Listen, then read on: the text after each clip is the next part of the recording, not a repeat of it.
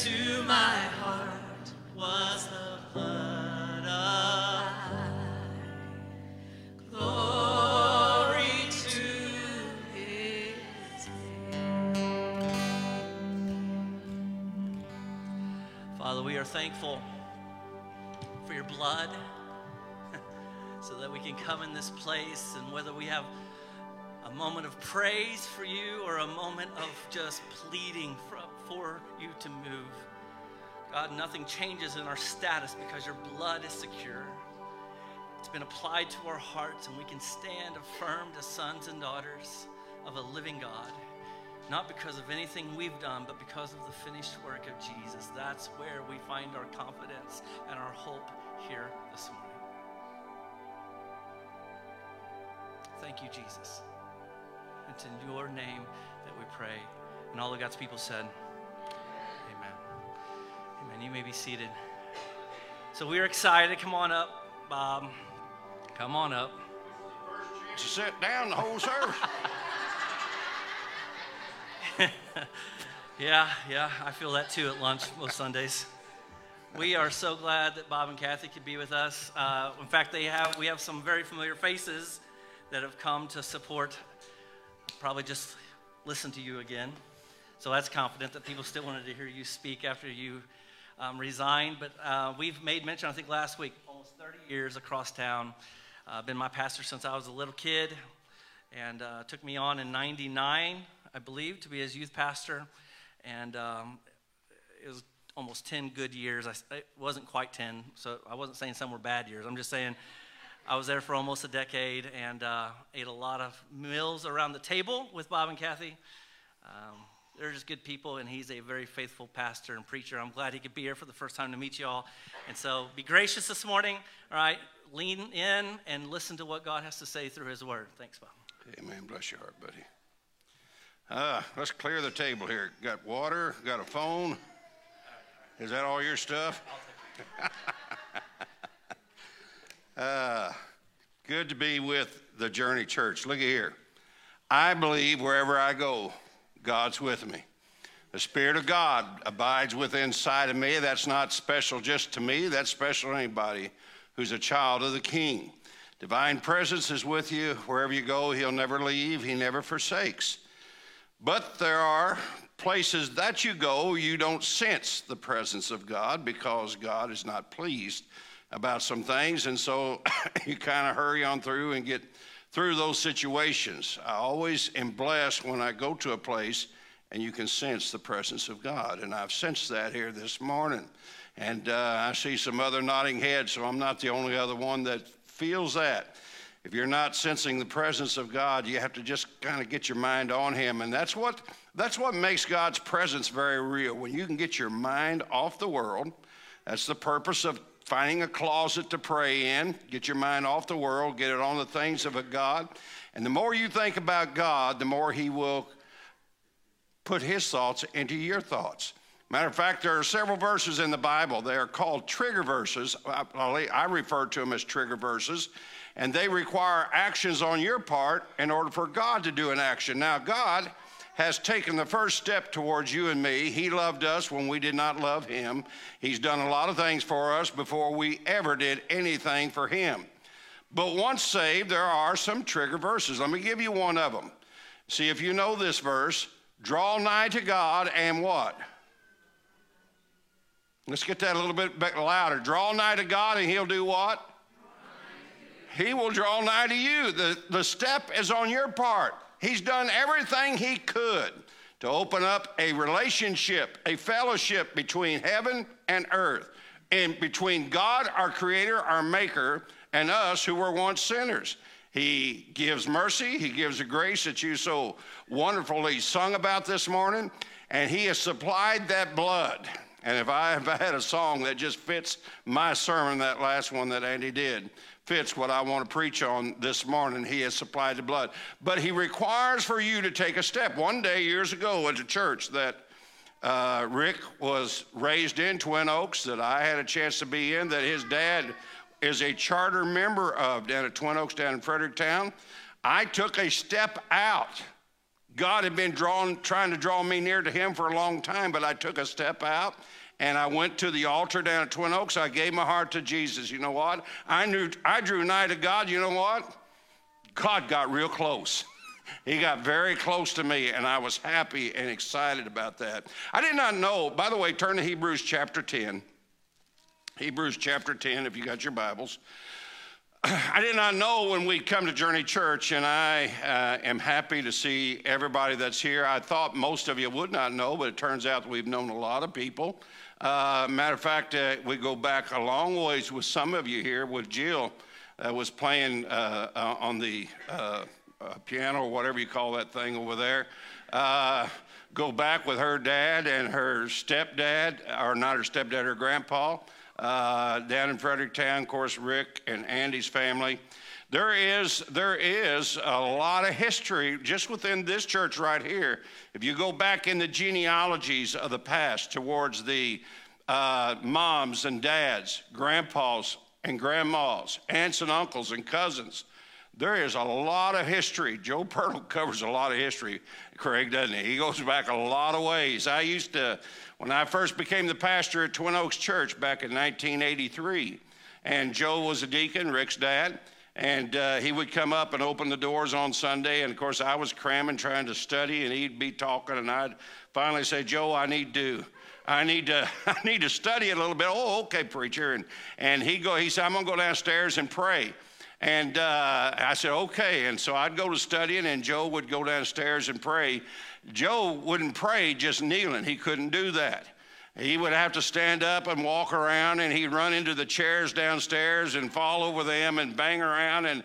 And all this time, oh, God, bless that preacher up there. Help him today, Lord. You can't study like that. And I'd get her conviction. I'd fall down my knees. I said, man, he's praying harder for me than I have. And there is some rich history. I wish I had time to go back over a lot of it. I'm not, because we're here to get into the Word of God. But I appreciate the opportunity that Rick has given me to preach to the Journey Church. We are for the Journey Church. I don't care if you call it a gathering, a church, a body of believers. My brother had a massive stroke about 20 years ago, I guess, and has left him to where he can't go to church because he can't be around crowds. It just has done something to his system. He can't handle noise. You know what? He has set up a little church in his basement. Him and his wife gather and meet and worship the Lord every morning. He's got a few chairs set out, maybe a handful of people every now and then, a neighbor or somebody will stop by. All it says is, Jesus said, where two or three are there, he said, I'm in the midst of that group of people, and I'm glad the Lord is here this morning. I want to preach to you this morning about that blood that was shed in Hebrews chapter 10. Great book in the Bible. They're all good books, but I'll just, in my own personal opinion, I don't know that there's a book in the Bible that takes you to scriptures unknown, shines light on them, and draws you into a deeper understanding. Now, keep in mind something. What you know about Jesus today, you do not know everything about Jesus. You and I know in part. We're learning about him as we go along. We don't know everything we are to know about God. I've been preaching from this book for 50 years nearly, and I tell you, I don't know everything in this book. I'm discovering it as I go along. The depths and the heights that it can take you to is an amazing thing. I want to take you just a little bit deeper in the writer in Hebrews. Let me just kind of back up here just for a second. I'm going to read from chapter 8. Chapter 8's got a couple verses in it that'll help lay this foundation. Verse 10, it says this, and part of it says, I will put my laws into their mind and write them in their hearts, and I will be to them a God, and they shall be to me a people. He says, I'm going to put my laws, my word, in their heart so that I can be to them a God. This is important that we understand this. Did you know you have as much access to God as anybody who walks on the face of the earth? You have as much power in prayer. You have as much of the ear of Almighty God. If Jesus is your Savior, you have as much of him as anybody that walks on the face of the earth.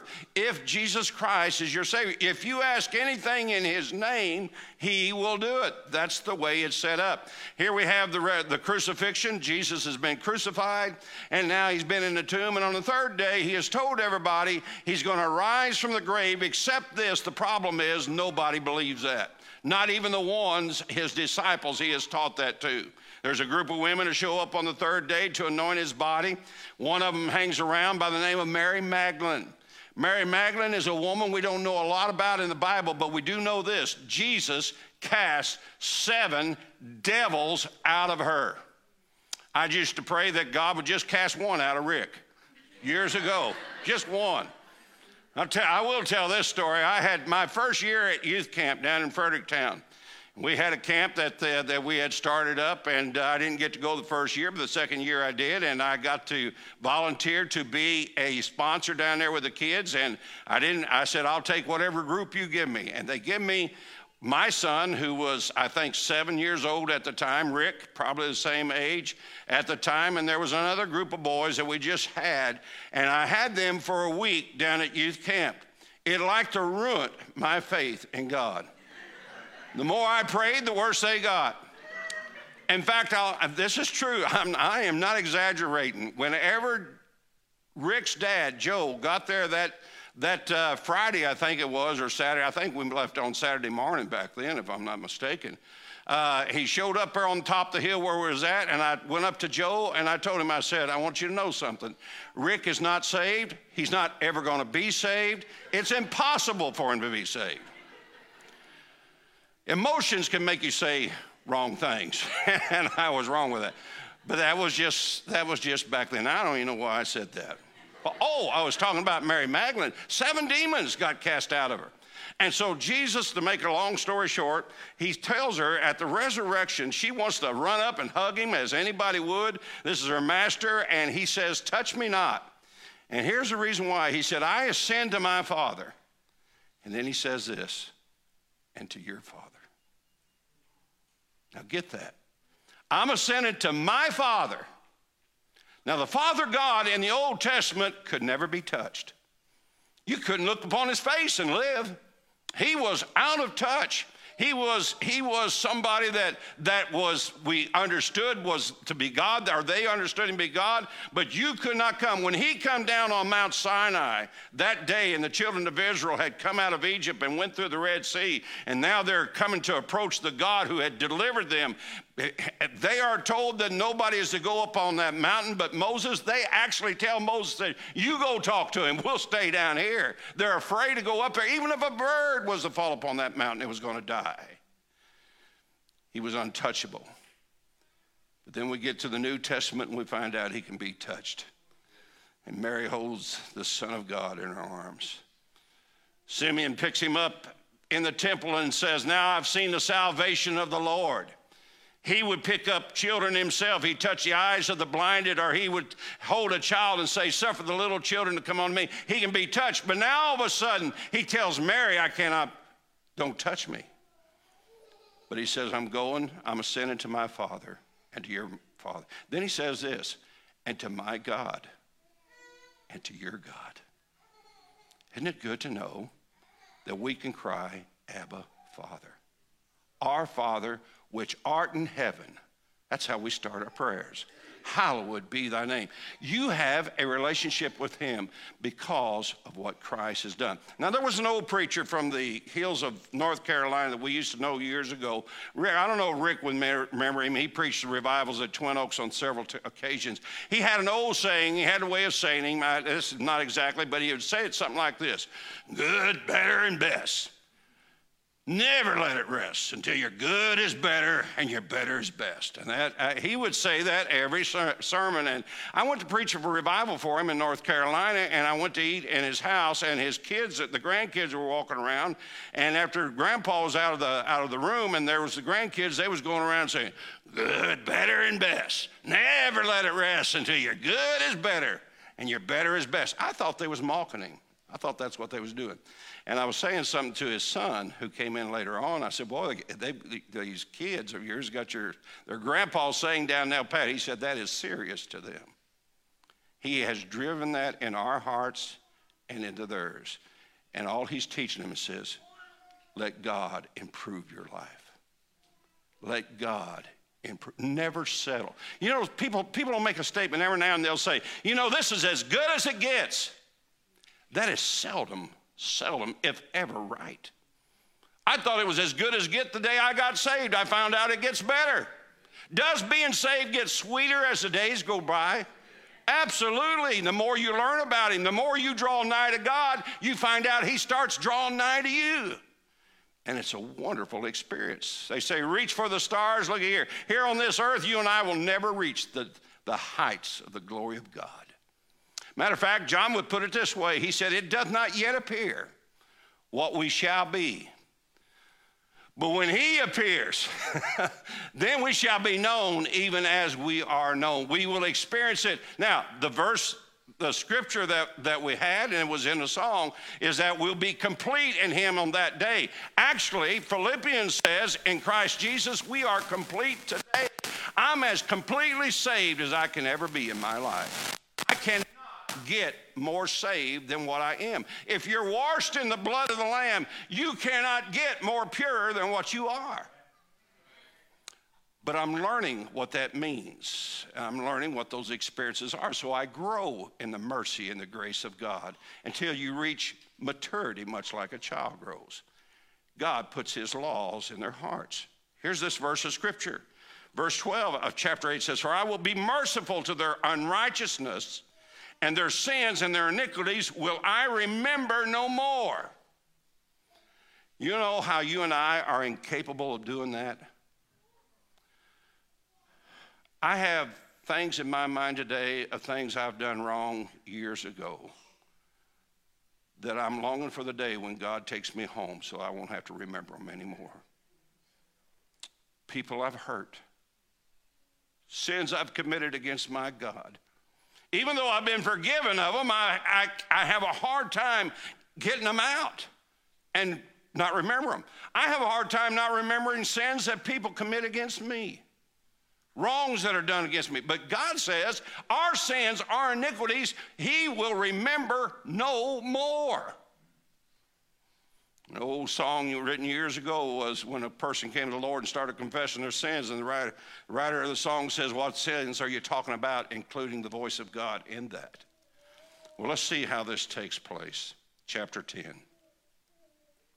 Our Creator God is better than ever in every way, folks. He is just better. And I wanted to read this verse of Scripture, so I'm a little ahead of myself. Let me read a verse of Scripture. This is how blessed preachers like me and Rick are, Craig. Ephesians 3 and 8 and 9, this is us. Here's what we get to do. And if you're a witness for him, you get to do the same thing. Paul is speaking. He says, unto me, who am less than the least of all saints. He's speaking about, we consider him to be the greatest of all saints. But he says, I'm the least, less than the least of all saints. Is this grace given that I should preach among the Gentiles the unsearchable riches of Christ? I'm going to preach to you something this morning that's unsearchable. In other words, you cannot get to the depths of. I'm going to just put a little bit of it out. He makes this statement. And to make all men see what is the fellowship of the mystery. Because in the Old Testament, all the gospel was a mystery to everybody. Nobody understood the message of the cross. Nobody knew anything about it. All they were getting down in the Old Testament was a God, a creator God, revealing who he was. He would lay out 10 commandments. They would have basically three points to the 10 commandments. Here's what they are. God declares who he is. I am the Lord thy God. Thou shalt not have any other gods before me. God is telling Israel who he is. One of the problems in modern times that we live in is that we're trying to make God in our image. Ooh, boy, you don't even mess with that. And so he says, thou shalt not have no other gods before me. Don't make any graven images. Don't you even use my name in vain. That's the first 3 commandments. Then he takes the second one, the fourth, and he says this needs to be how you accept it, and this is how you need to apply it to your life. Remember the Sabbath to keep it holy. Keep me holy in front of you at all times. And then he goes into the rest of them that deal with behavior, about thou shalt not covet, thou shalt not kill, thou shalt not steal, and things like that. All God is doing with those 10 commandments is revealing who he is. And when God reveals who he is, you and I get smaller and smaller and smaller. When God reveals how holy and righteous he is, you and I become more sinful, more sinful, more sinful. One of the hardest things for people to do in today's world is admit they're sinners. Now, the Bible says, what's Romans 3:23 say? We've all sinned and come short of the glory of God. And yet people will argue that. They'll dispute that. They'll say, I had one couple in my church one time. They were in serious conditions. There's some tragic things that happened, and they came to me for some counseling. And so I'm going over the man who done most of the things wrong. I'm telling him what evil he's done, and she's over there saying, yeah, he was like that. That's what he is. I need to talk to him, preacher, get him straightened out. And I told him, I said, you're not a good man. He said, no, I'm not a good man. And I looked at her, and I said, are you good? She said, well, of course I'm good. I said, well, no, you're not. And she got mad at me. They got him left. And they're driving down the road, and she said, I'll never go back to see Bob Thebeau again, ever, for counseling. Why? Because he said I wasn't good. No, he just asked you if you thought. You're the one that said you was good. He asked her, he said, are you good? She said, well, no. He said, then why did you get mad? She said, well, let's go back, talk to him. That's how it works. There's none good that doeth righteousness upon the face of the earth. None. We've all sinned. Now look here. Admit that. Get that taken care of first. And for those who don't understand it today, they will understand it in his presence, how holy and righteous he is. Even the righteous people of God, when they see this glorious Christ, John on the Isle of Patmos falls down like a dead man. But what do you do about the behavior? Well, God in the Old Testament gave some laws. Again, there's the 10 Commandments, but there was a lot of other laws. God made a way for us in order to be saved. And so God started giving these laws, and here's the sacrifices. You take a blood, you know how they came out of Egypt, that even the death angel's coming down, and they're taking a lamb now, and they slaughter the lamb, and they take the blood and put it on the doorpost. And wherever that death angel came down and saw the blood on the doorpost, he passed over. And we've sung a lot of songs about that down through the years that talks about the Passover, how when he sees the blood, he passes over you and me. That's the song that Andy just sung. That's the basis for that song. The blood shed, life given. But the thing about that law is it couldn't fix nothing. Let's read this. Let me get to the scriptures. Hebrews chapter 10, verse 1. For the law, having a shadow of good things to come, and not the very image of things. The law was a shadow. Hey, does a shadow have any power? My grandkids still yet. They'll see the shadow and they want to punch with the shadow, and they'll hit me with the shadow, and there's nothing to it until they miss the shadow and hit me. Then it's something different. A shadow has nothing. It's just blocking the light. That's all it's doing. All the law could do, look at what he says, the law having a shadow of good things to come. Now there was good things coming, but the law was not revealing those good things, just a little shadow of it at the time. He goes on down and says this, and not the very image of the things that can never with those sacrifices which they offered year by year continually make the comers thereunto perfect. The law had a problem. People were coming constantly, bringing lambs and sacrifices. Here would be the illustration. They had the Old Testament tabernacle, and here comes a guy. He's got his unblemished lamb. The lamb hasn't done anything wrong. The lamb is not even willing in the sacrifice, and he brings to that first veil that you go through to the outer court, and he comes in, and there's that altar, and there's that lamb is slain upon the four corners of that altar. His blood is shed. His screams are heard. dirt, and the blood goes over everybody, so they have to go to the brazen altar and begin to wash that blood off, and the priest will take that blood and sprinkle it, and just so on and so on.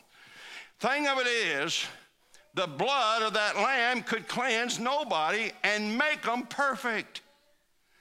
In order to be in front of God, you and I have to be perfect. Boy, that's a hard task. You know anybody perfect? Look here, my wife loves me perfectly. She acts like she don't love me sometimes. She is imperfect in her love. And it don't take much to get her there.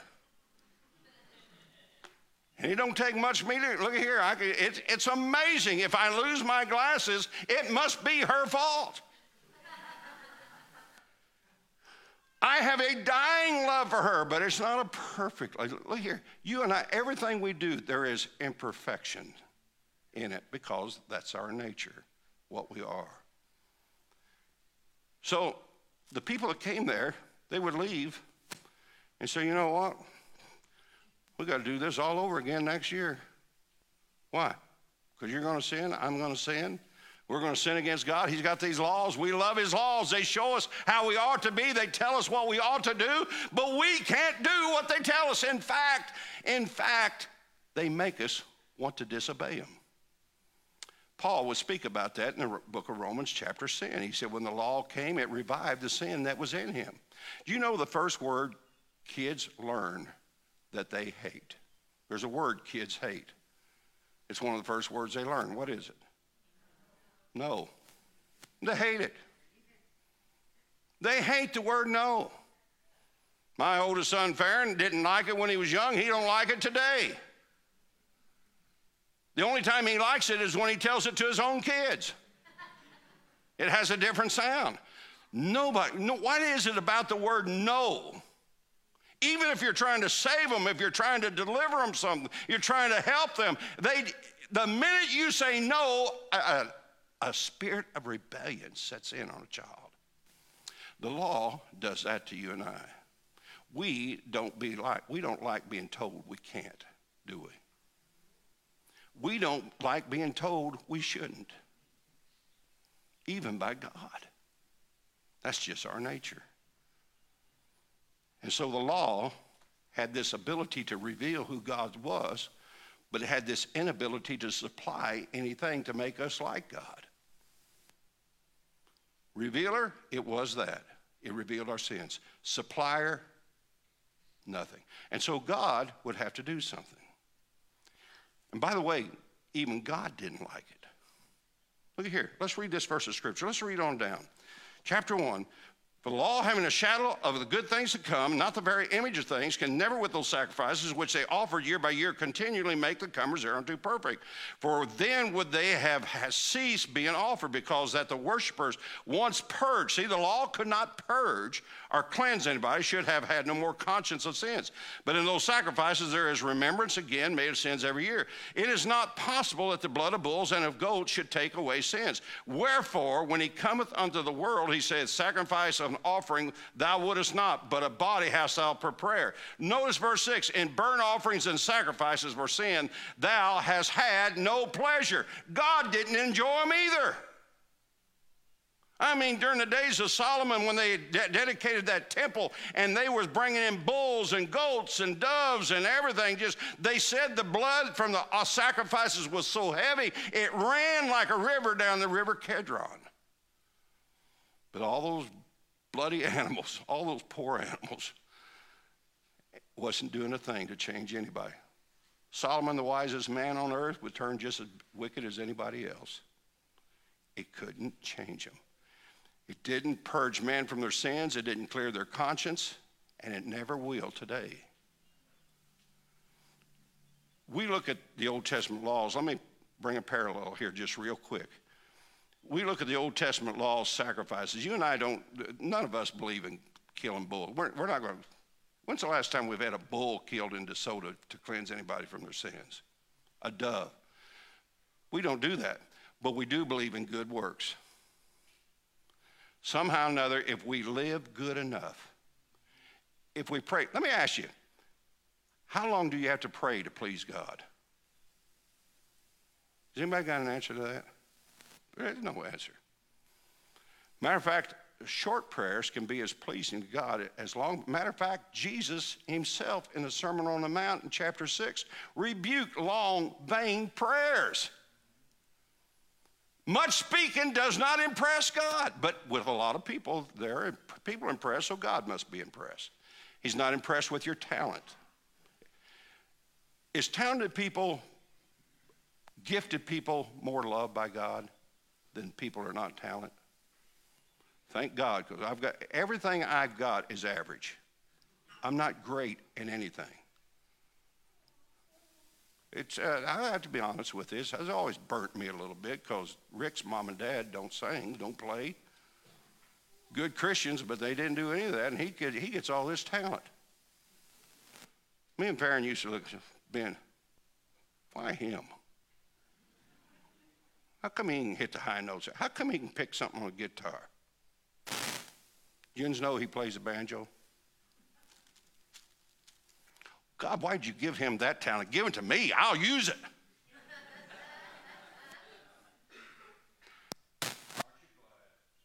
His level at the foot of the cross. It doesn't matter how much money. Some people are impressed by how somebody gives. Well, they give. Look here, Jesus is impressed by the woman who put her 2 mites in. So it didn't change anybody, and it didn't please God. That's a problem. So Jesus takes over, and Jesus starts talking. This is prophecy in the Old Testament, but Jesus is talking. Look at verse 6. In burnt offerings and sacrifices for sin, thou hast had no pleasure. Somebody's talking here. Thou, somebody's talking to thou. The thou here is God, the Father. In verse 7, then said I, lo, I come in the volume of the book. It is written, who's I? That's Jesus. It's an Old Testament prophecy. It's a mystery. It's hidden, the things of God. I'm getting to preach it to you today. And if you study it yourself, you'll get to learn it today, what they did not know back then and couldn't know. David, Moses, none of them understood completely what you and I know today about Jesus. He said above, and burnt offerings and offerings for sin thou wouldest not, neither hast pleasure therein, which are offered by the law. Then said I, lo, I come to do thy will, O God. Here's what separates Jesus from everybody that's ever walked upon the face of the earth. Nobody, day in and day out, ever lived just to do God's will. Nobody. We live, even as Christians, we love the Lord. We want to do his will, amen? We still find ourselves doing our will. Yeah, let's be honest. We want to do his will. We come short. But there's one who came, he said, I come to do thy will. In fact, Jesus would even go further than that. He said, my meat is to do the will of God. What feeds me, what gives me nourishment, what satisfies me is to do things that pleases the Father. So he said, I always do those things that please the Father. And so the Father looks down and he said, this is my beloved Son, in whom I'm well what? Pleased. Oh, I long for Jesus to look down upon me and hear the Father's voice saying, well pleased, well pleased. This is why Jesus' sacrifice will be so much different than the goats and the blood of animals. They were not willing. You never, look here, I've been to a lot of slaughtering in my day. One of the most horrifying memories in my mind is when I was a little boy and they was having a hog slaughtering. Look here, I made pets out of them. Me and my brothers used to, you ever ride a hog? Ooh. John Wayne never rode a bucking horse like a hog. They will kick you. They will start. They'll take you. It's fun. And I'm watching one day, and these guys show up, and all of a sudden, one of them shoots one in between the eyes. Maybe this is a little tough, but then he jumped over the fence with a knife and stuck it in its throat, and the blood came up like a fountain, and I'm sicker than a dog, crying, oh, they killed my. Animals are never willing to die. Nobody. But Jesus was willing. Here's we got this great verse. Listen to me. Listen to this. Don't miss this. The Bible says in John chapter 13, verse 1, not an exact quote, but he says, knowing that his time had come. In other words, knowing that why he came here to earth for. He didn't come to walk on water. He didn't come to feed 5,000 people with some fishes, little fish and bread. He didn't come just to heal somebody's blinded eyes, and he didn't come just to stand in the temple. Those were certain aspects of his come, certain things he needed to do to fulfill the will of the Father, but he came to be crucified for your sins and mine and shed his blood willingly. Now, he took care of this in Gethsemane. He prays in Gethsemane very hard. Gethsemane prays, if there be any other way, let this cup pass from me. But then he ends it by saying this, nevertheless, not my will, but what? Thy will be done. By the way, folks, that is perfection. When you are doing God's will, the way God wants you to, with the equipment God's given you, that's perfection. You and I are never perfect in everything we do for that reason. We are made perfect by the blood of the one who did everything perfect. That's how it goes. And so he says, I come to do thy will. Now, you get out in about 10 minutes. Is it on 11:30? Ooh.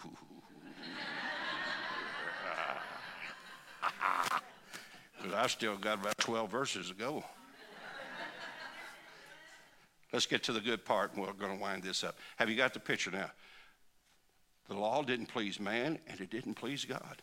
It couldn't satisfy man, couldn't satisfy God. God needed something else, so God gave in the Old Testament. It's a more major term in the Old Testament than the New. Mercy is a bigger term in the Old Testament than it is in the New Testament. Did you know that? Mercy is this. Mercy is punishment deferred. It means you don't get your...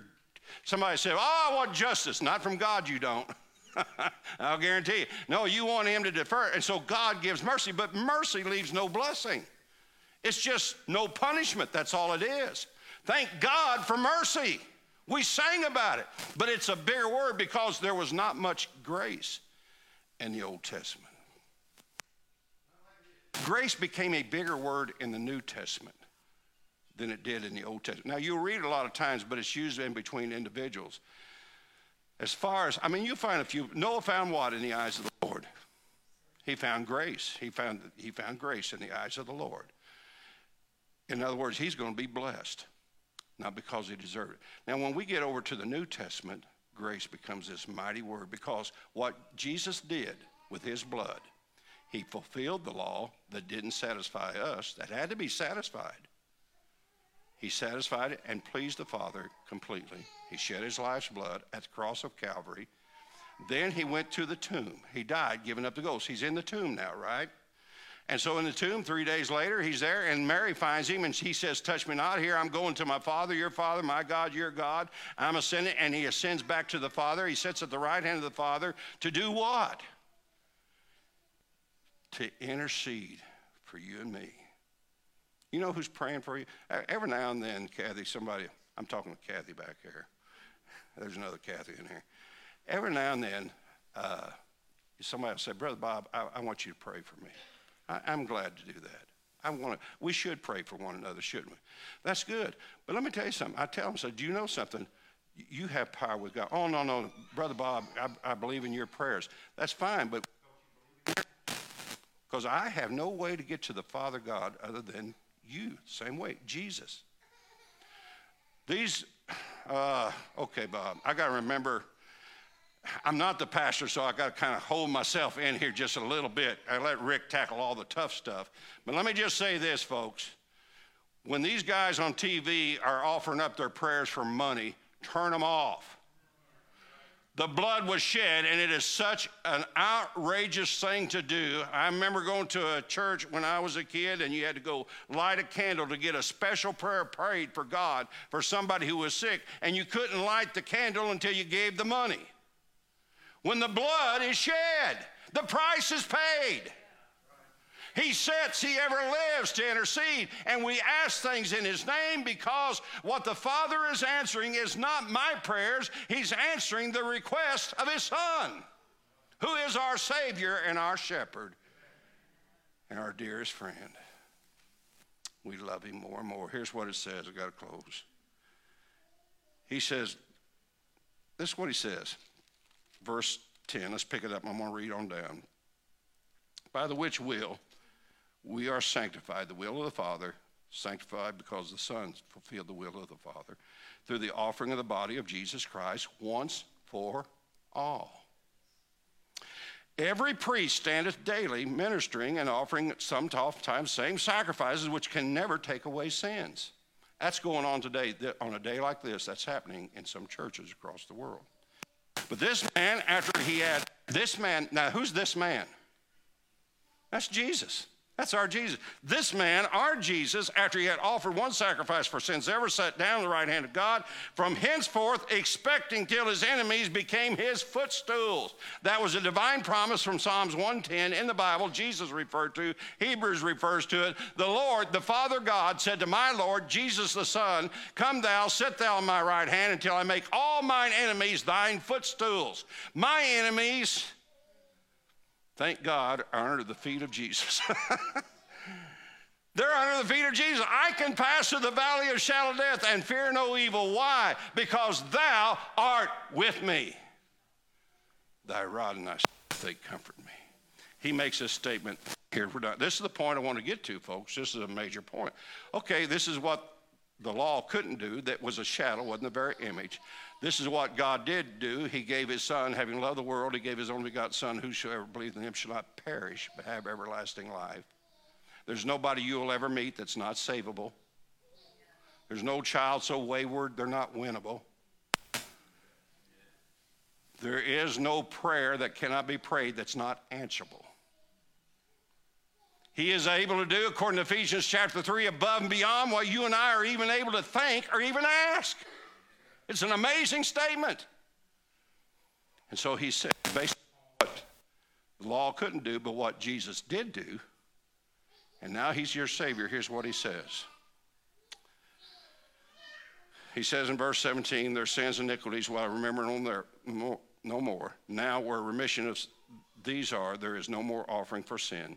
Having therefore, brethren, boldness to enter into the holiest by the blood of Jesus, by a new and living way, which he hath consecrated for us through the veil, that is to say, his flesh, having a high priest over the house of God. Here's what he says for you and me to do. Let us draw near.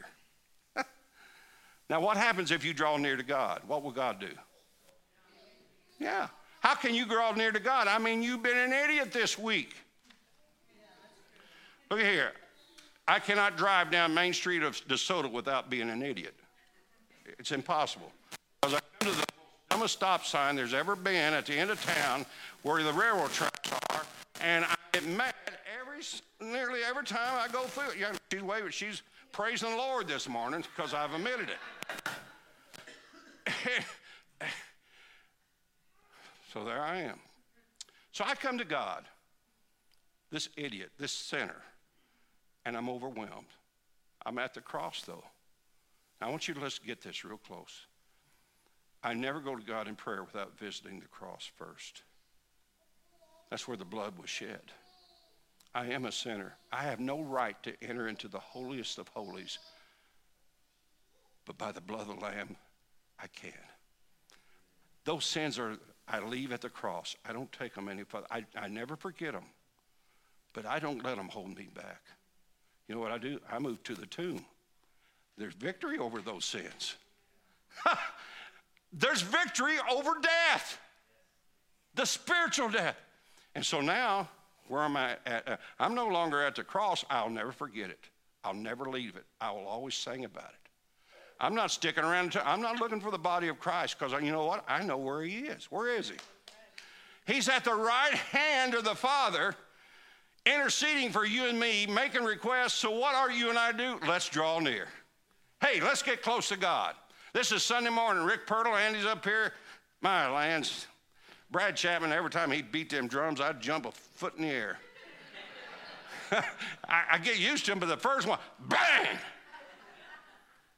That's being in the presence of God. This is what we do on Sunday.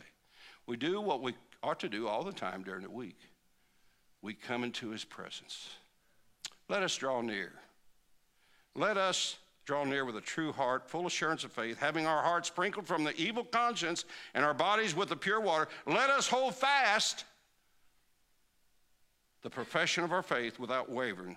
Don't ever doubt. We've heard several testimonies here this morning of people. What was the one about the wreck? Why? That's the first question that pops in your mind every time. Why did you let this happen, God? You know, God knows what he's doing, doesn't he? He says, let us consider one another. We're going to have a little verse of invitation. Piano player, song leader, whatever want to do. Jill, Andy, and him. It's just a chance to pray. There are people I meet and they tell me, say, I don't think God can save me. Folks, I've dealt with people who've murdered people. You know what? God can save them. I've been in the prisons down here at Potosi, other places. I've dealt with people who've raped children. There are some sins in my mind that are worse than others. In my mind, they're worse than others. And the violating of a young child's body is about as low as it gets. But I can look them in the eye and say the blood of Christ can cleanse you from all your unrighteousness. And not only that, it not only cleanse you, you know what it'll do? It'll change you. It changes us from the person that we are into a new creature in Jesus Christ until we claim the verse of Scripture, Craig, that says, old things have passed away. Behold, all things have become brand spanking new. But you got to come. You got to get to know him. Rick, you take over.